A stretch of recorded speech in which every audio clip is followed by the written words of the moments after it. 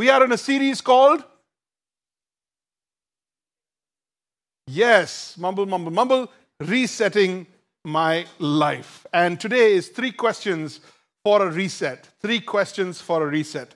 And if you missed the others, either you are not part of our church, you're just visiting today, or you were absent for whatever reason, it's on YouTube, it's on Spotify, it's everywhere. So you just have to go to our channels, and if you're on my channel, I send you the link on that as well for Telegram. Every morning praying for you on Telegram. All right. Father in heaven, thank you so much for these precious people. They are not my people, they're yours. You bought them with a very high price. You drew them here. They wouldn't be here if you hadn't drawn them. They wouldn't listen if you hadn't gotten through to them. So they are here for you, Lord. I am here as a mouthpiece. So give me the amazing talent. Give me the amazing skills to get out of the way. And let your people find themselves face to face with you, negotiating truth with you directly, heart to heart. Spirit of God, be poured out in this place. Without you, there is no revelation. In Jesus' name I pray. Amen. Look at this beautiful psalm, this one line, Psalm 145, verse 14.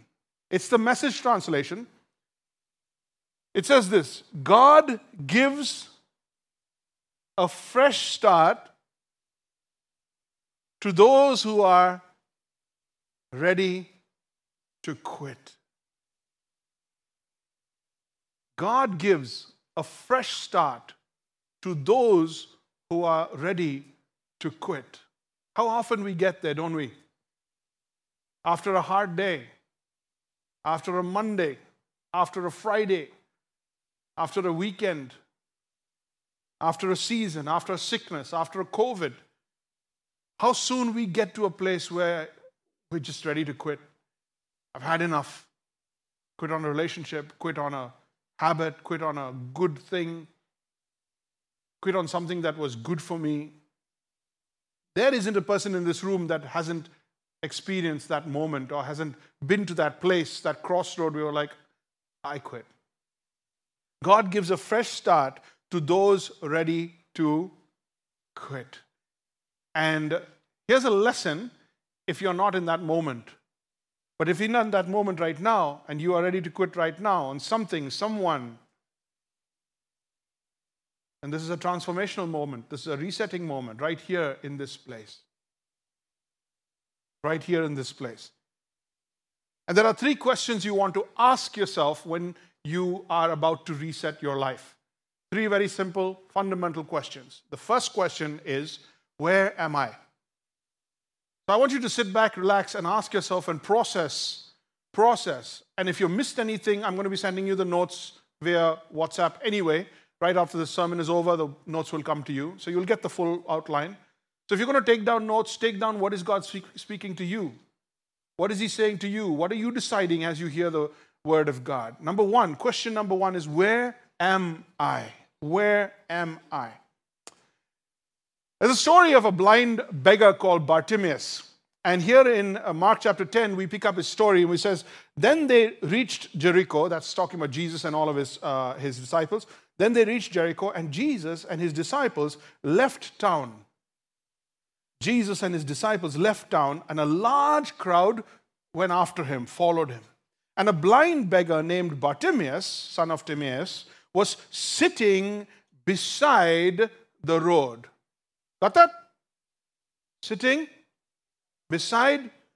Everybody else is walking on the road. Jesus is walking. The disciples are walking. Many are following him. People are walking through Jerusalem. Jerusalem is a cosmopolitan city of that day. It's vital to the entire network of trade and social scene. People are coming to Jericho. People are coming through Jericho. They love the walls. And there's sales going on post 26 December. There's a whole lot of stuff happening. And people are wanting. There's Zara over there somewhere. And people are coming through. It's exciting. A lot of people are visiting through Jericho. And in the middle of all of this joy and celebration, we have Bartimaeus sitting on the side of the road. Okay, that's the situation there. Great day of celebration.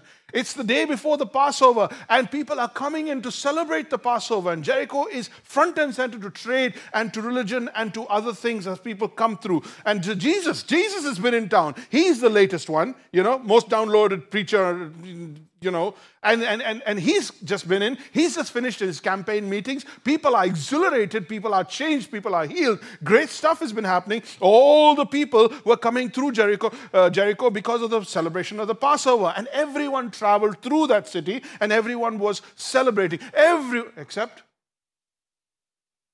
Bartimaeus.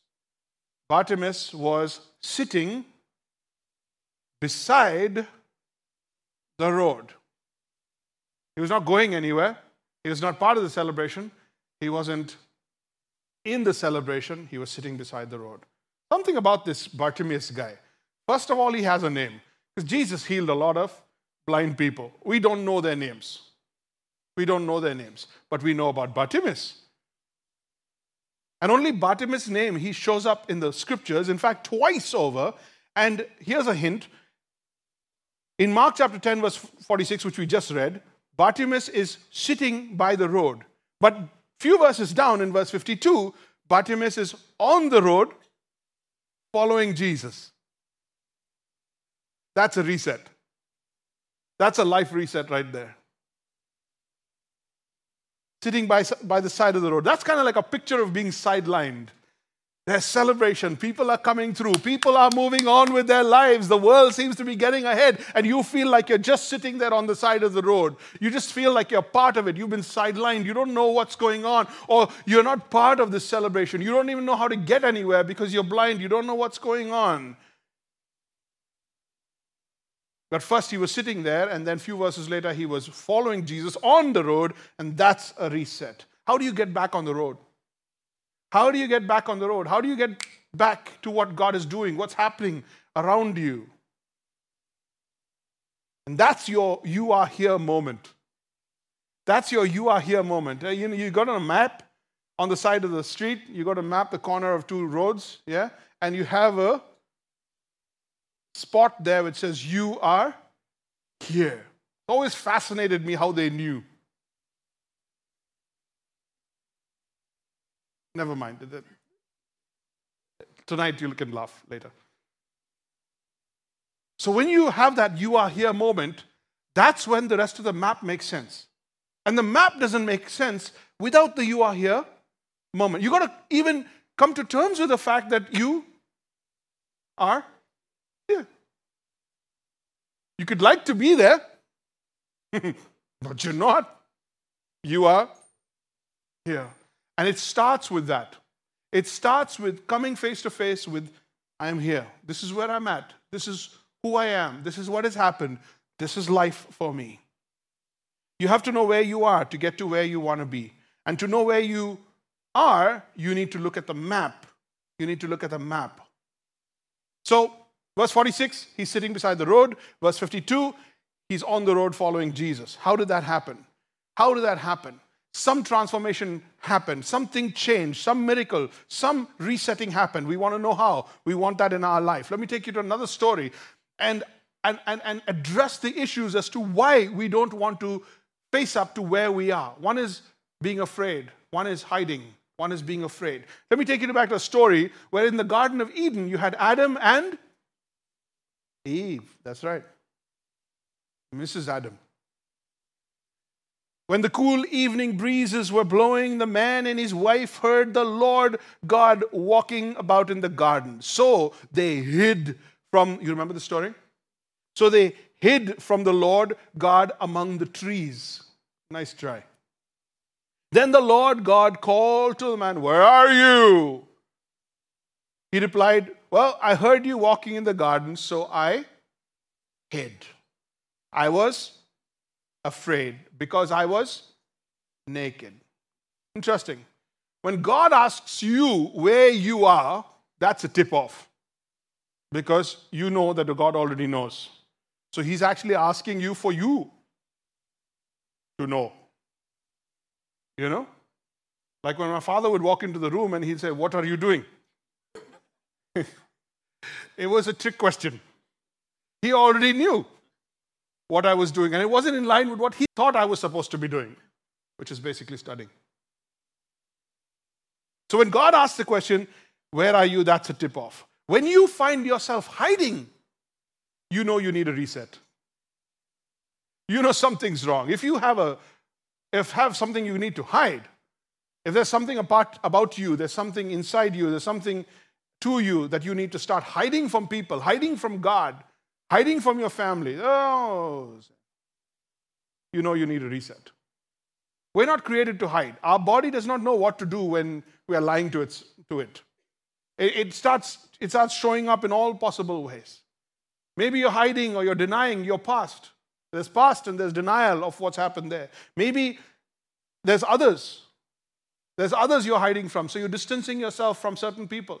Some of you haven't spoken to your parents because you just don't want them to be part of the current life you have. Or you're distancing yourself from somebody who was a positive influence or a discipler in your life, or somebody who thought great of you. I don't know who the others are, but you're distancing yourself from them. So it could be the past and you're in denial. It could be others and you're distancing, or it could be God and you're doubting. And you're hiding because you have doubts. You're hiding because you don't have faith. You're hiding because you're struggling to believe. Every area of our life, we hide on something. Some physical side of you want to hide that, okay? Emotional side, we find coping mechanisms. We want to hide that, work around that, don't show people what we're like. Relationally, vocationally, spiritually, we're always hiding something in some way. Where do you go to know where you are? Where do you go to know where you are? The you are here moment. How do you get there? God. God's the map. God is a person. God is not a force. God is not a transcendent being. God is not the top of the hierarchy of anything. God is not just some force to be reckoned with. He's not an energy. All that is a lie from the devil. He is a person. God is a person, and He knows you, even if you don't know Him. And He has always loved you. And by love, it means He has had an affectionate desire for the success of your life and the outcomes of your life. God created you in His mind first. He thought of you, He spoke your name into existence, and He brought you into being on your birthday. He brought you into conception 9 months before your birthday. You are not a mistake. You are absolute center of the intelligent plan of an almighty God. And everything else that was used and employed to bring about your existence, and everything that has brought you to this day, has happened with or without God's doing, but all by God's permission. And God is the one who knows you, knows where you should be, and knows where you are. And it is about trust, and trusting someone enough. When you lie down on that bed, or that whatever you call it in the operation theater, and you are willing to go under anesthetics, and then you're willing to go under the knife, that's some serious trust. That's some serious trust. You're willing to go into a coma. You're willing to go under the knife of some guy you have never met. That's faith. That's faith. So to come to God and say, God, where am I? You know you're not going to agree with what He says. You know you're not going to like what He says. You know He's going to tell you truth you're going to find hard to swallow. But it takes trust to let Him do the cutting up. It takes trust to let Him do the speaking, to let Him be the source of the truth in your life, and not some vague guru on Instagram. God is the map. He's the one who made you. He's the one who's been committed to you from the beginning. He's the one who shed the blood of His own Son in order to buy you back. He's the one who has loved you till the very end. He's the one with the long arm has drawn you. So when you go to Him, you pray the reset prayer. You pray the hardest prayer that was prayed in Scripture. The most daring prayer and the scariest prayer. You pray this: search me, O God. Search me, O God, and know my heart. How long you take to let anybody else into your heart? How long you take to let a stranger get to know what you're really feeling, really thinking, really knowing, really wanting. How we hide our heart, how we guard our heart. That's our private space. I don't want to know what people are thinking of what I want and what I want to be, what I'm missing and what I feel like I failed in, my heart. Search me, O God, and try my heart. Know my heart. Try me. Underline, try me. Underline, know my anxious thoughts. Figure out, what am I so worried about? What's scaring the life out of me? What's working through and undoing my assurance, my confidence? What is my problem, O God? See if there be any hurtful way in me. See if there be any hurtful way in me. Underline, see if. See if. Of course there's an if. Of course there's a see. And then lead me. Are you seeing it? Lead me in the way. So you start with search me, and then you end with lead me. It's a process. It's a process. And God knows you, and God will hold your hand, and He'll lead you through that process. If you're in a mess right now, financially, emotionally, life-wise, age-wise, chapter-wise, if you're in a mess right now, or there are parts of your life that are a mess, it's a room that needs cleaning, God's not going to point a finger at you, because we just had communion and He said no finger will ever be pointed at you till you see my face in heaven. So you could be sure that when you run into the presence of God, when you walk into God's throne room, when you come into the cathedral of His existence, you know for a fact that there is not a single record of your wrongdoing. Isn't that phenomenal? Isn't that amazing? That I can walk into heaven in prayer, in a moment, close my eyes and enter into the cathedral of God, and there standing on guard around the throne are the seraphims, around God are angels ready to serve my beckoning, and I can walk in knowing there is not a single person who can pick a finger against me and hold a sin against me. That's how clean the blood of Jesus washes.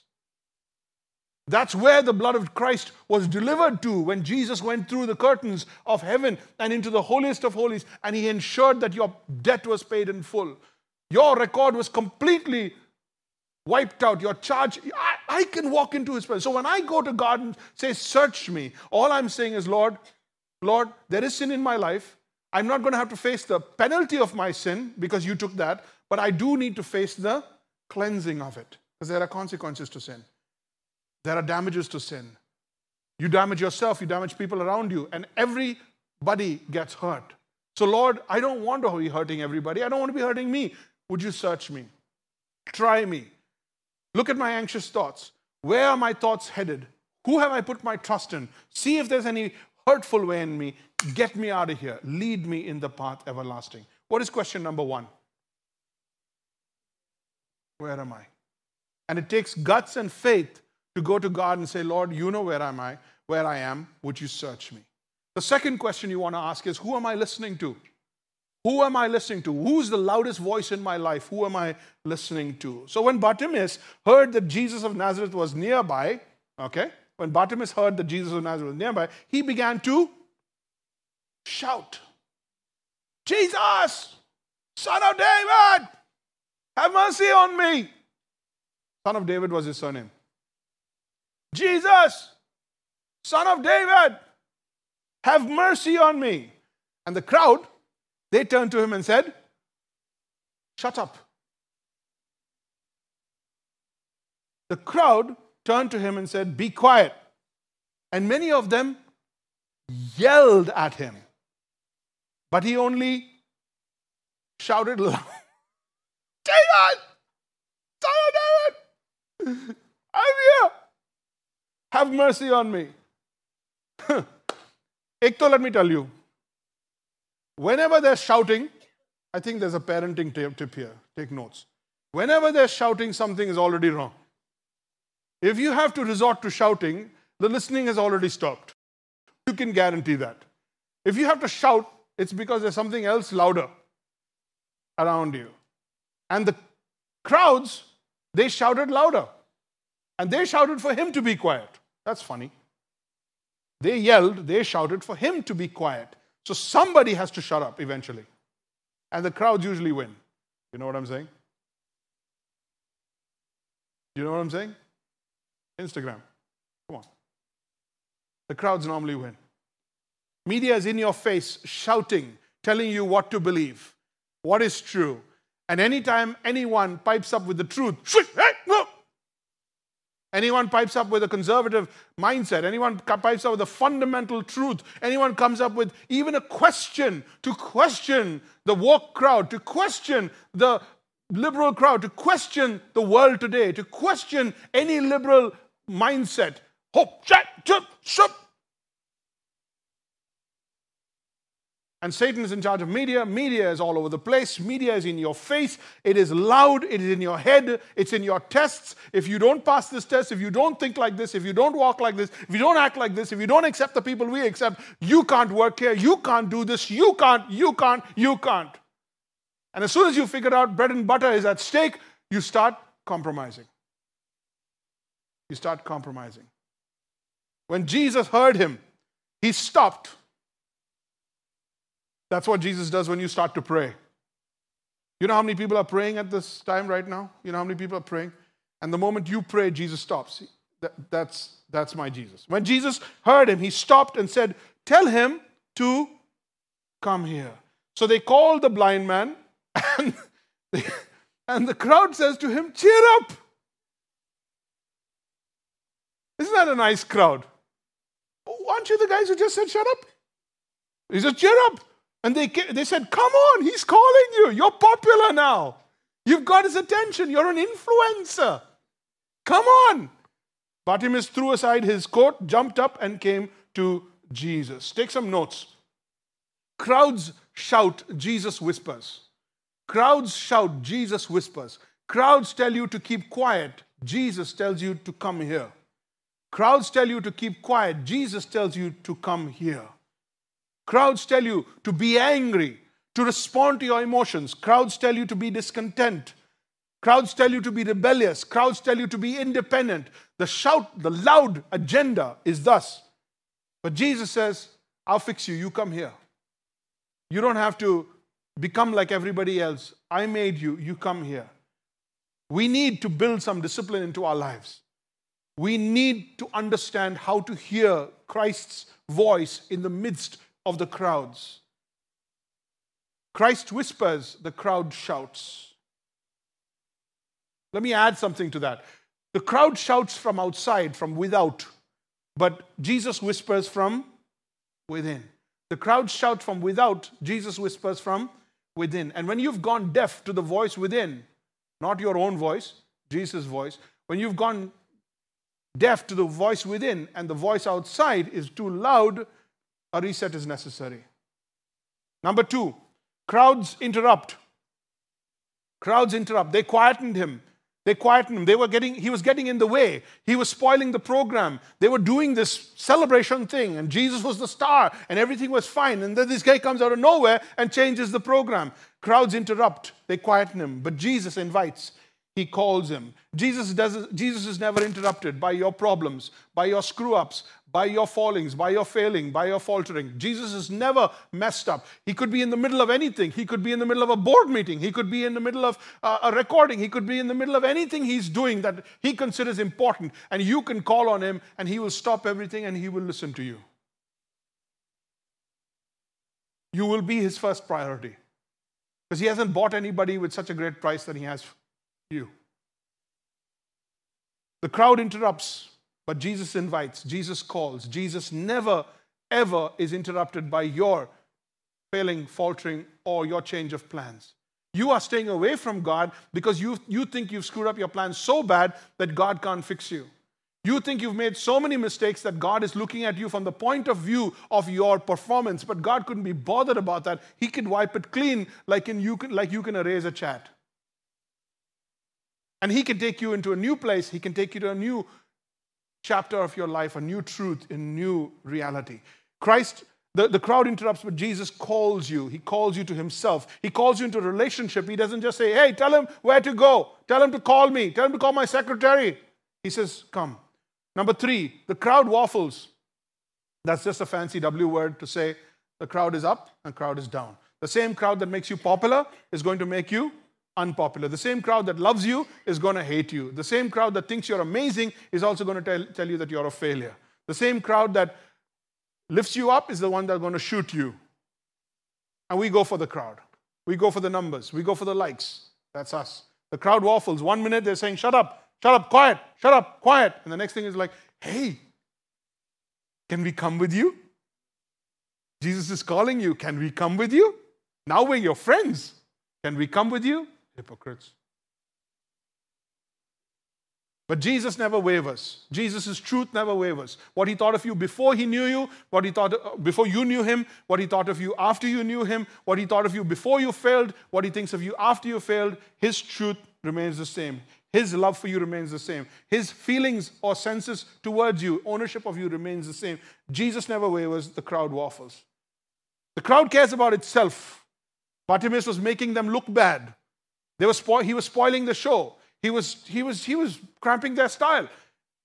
He was making the crowd look bad. But Jesus cares about you. So Jesus sees you in the crowd, through the crowd. He hears you above the crowd. He wants you, not the crowd. He wants you, not the crowd. Question number 3. What do you want? What do I want? Question number 1. Question number 2.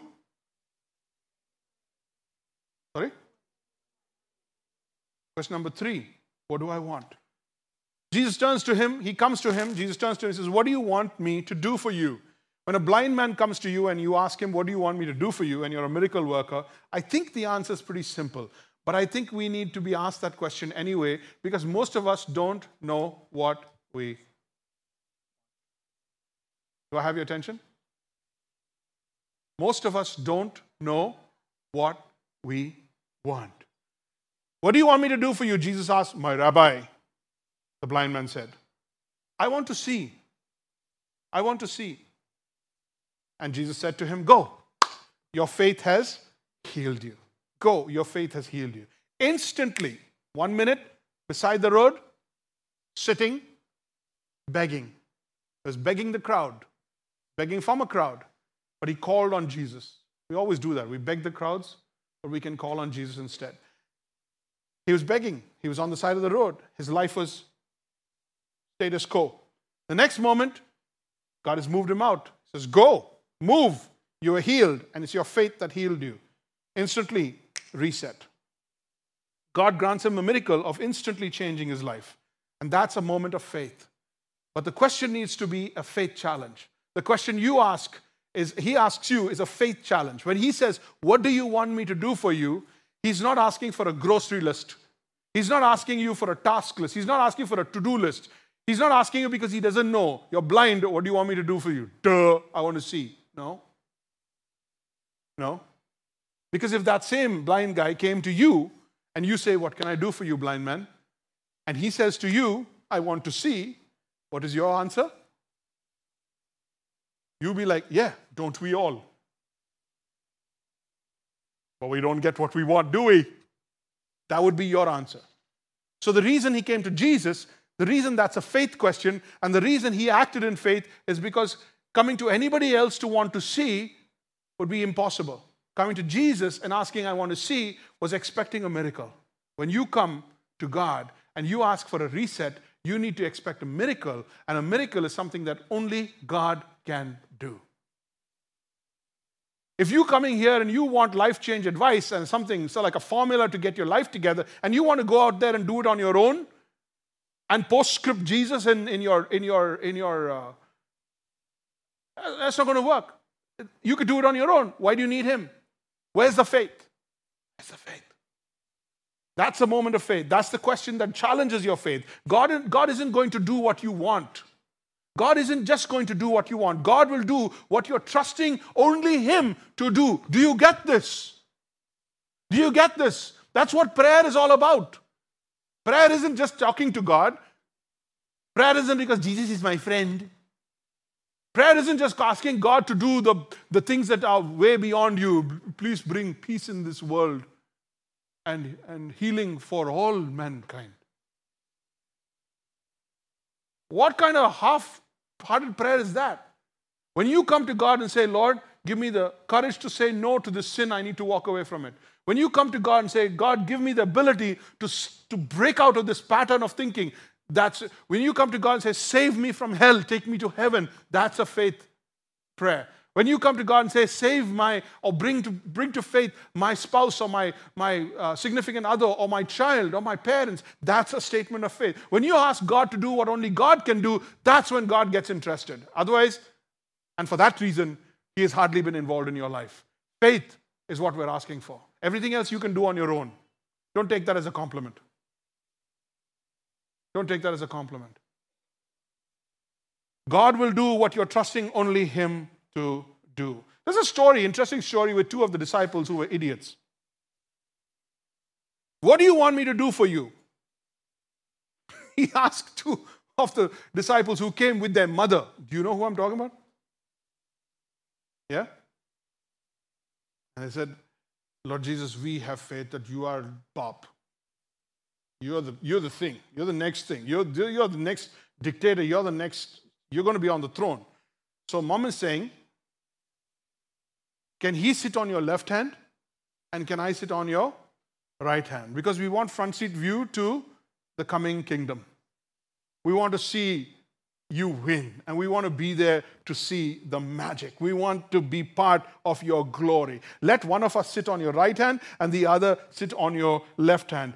And then Jesus says to them, you don't know what you're asking. Can you drink the cup I drink, or to be baptized with the baptism that I am baptized? He's talking about death and burial. Can you drink the cup? He's talking about his suffering on the cross. Can you drink? Because before the crown, there is the cross. Before the glory, there is the pain, right? That's what you got to face. That's God's plan. And without suffering, there is no healing. Without suffering, there is no meaning in life. That's how life has turned out, and we got to accept it. You don't know what you're asking for, Jesus said. Can you drink the cup? And these guys like, yeah, we can do it. Now, the point of here, this is simple, and I'm coming close to the end, so hallelujah, yay. Not everything you want is God going to give it to you. So when God says, what do you want? It's not Santa Claus. It's not Santa Claus. That's for fake Christians. When you come to God and you ask for something, God's going to give you what is well within His plan and what comes from faith in you. God won't give you that. He says, it's not mine to give you the right and left seats in the kingdom of God. By the way, that's already taken and that's already decided for. You don't get everything you want. Are you getting that? Are you getting that? You don't get everything and anything you want. So you've got to stop and ask, think about the question, what do you want me to do? So half the time we don't even know what we want. And you know what? Even if I know what I want today, it's not what I want tomorrow. My mind has changed so many times that at the age of 53, I don't want what I wanted at 43, and I didn't want what I wanted at 23. Your prayer should be, your kingdom come, your will be done on earth as it is in heaven. When you come to Jesus, you must first realize that He's King of Kings and Lord of Lords. He's not that guy on the wall with that picture that he looks all bruised and beaten up. He's not that guy. That's not Him at all. Jesus currently is on the throne and will bring the entire creation to its knees. Only it's a matter of time. And those who choose to fall before Him or bow their knee before He makes everybody bow their knee are called believers. Everybody else. So believing in Jesus isn't just believing that Jesus exists. It is bowing your knee to the King of Kings and Lord of Lords because the Holy Spirit has revealed to you who He is. And you call Him King. Your kingdom come, your will be done on earth as it is in heaven. One more verse as I close. 1 Corinthians 1:30. Everything we have, Paul is talking to the Corinthian church. He says, everything we have, right thinking, right living, clean slate, a fresh start, everything that God gives to you comes from God through Jesus. Comes from God through Jesus. So if God is going to answer your prayer, it's going to be through Christ. If God is going to give you something, it's going to be through Christ. If God is going to change something in your life, it is going to be in a relationship with Jesus, through a relationship with Jesus, by the relationship with Jesus. And outside of Christ, God does not work. For no man comes to the Father but through Him. That's God's deal. That's God's terms. You have to deal with it. He's not going to deal with it. He's God. I am not. Simple. Let me leave you with this thought. You can beg from the crowd, but you can call on Jesus. And the crowd will tell you to shut up. But Jesus, over the crowd, will hear you, see you, and call you to himself. He will put the crowd on hold to answer your prayer. But the crowd will put you on the side.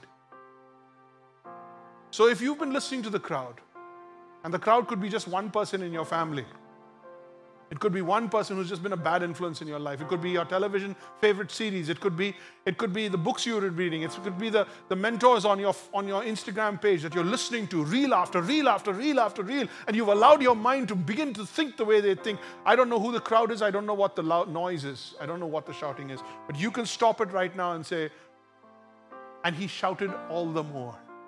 He shouted all the more, Jesus, Son of David, have mercy on me. I need a reset. I've been sitting here. I want to follow you. I've been on the side of the road. I want to be on the road. I want a road to recovery. Would you start me off? It's a question of faith. Trusting God with asking him for what he wants for you and what he can do for you. That's the first step of a reset. Take a moment right now to ask, think, evaluate, reflect. What area of your life needs a reset? I've given you 3 amazing sermons, messages, and I can say amazing because they're not my amazing sermons. I've learned so much from this. And you can't get through beautiful series like this without letting God do something, without letting God change something in your life. Somebody needs to feel the benefit of a changed life. That's you.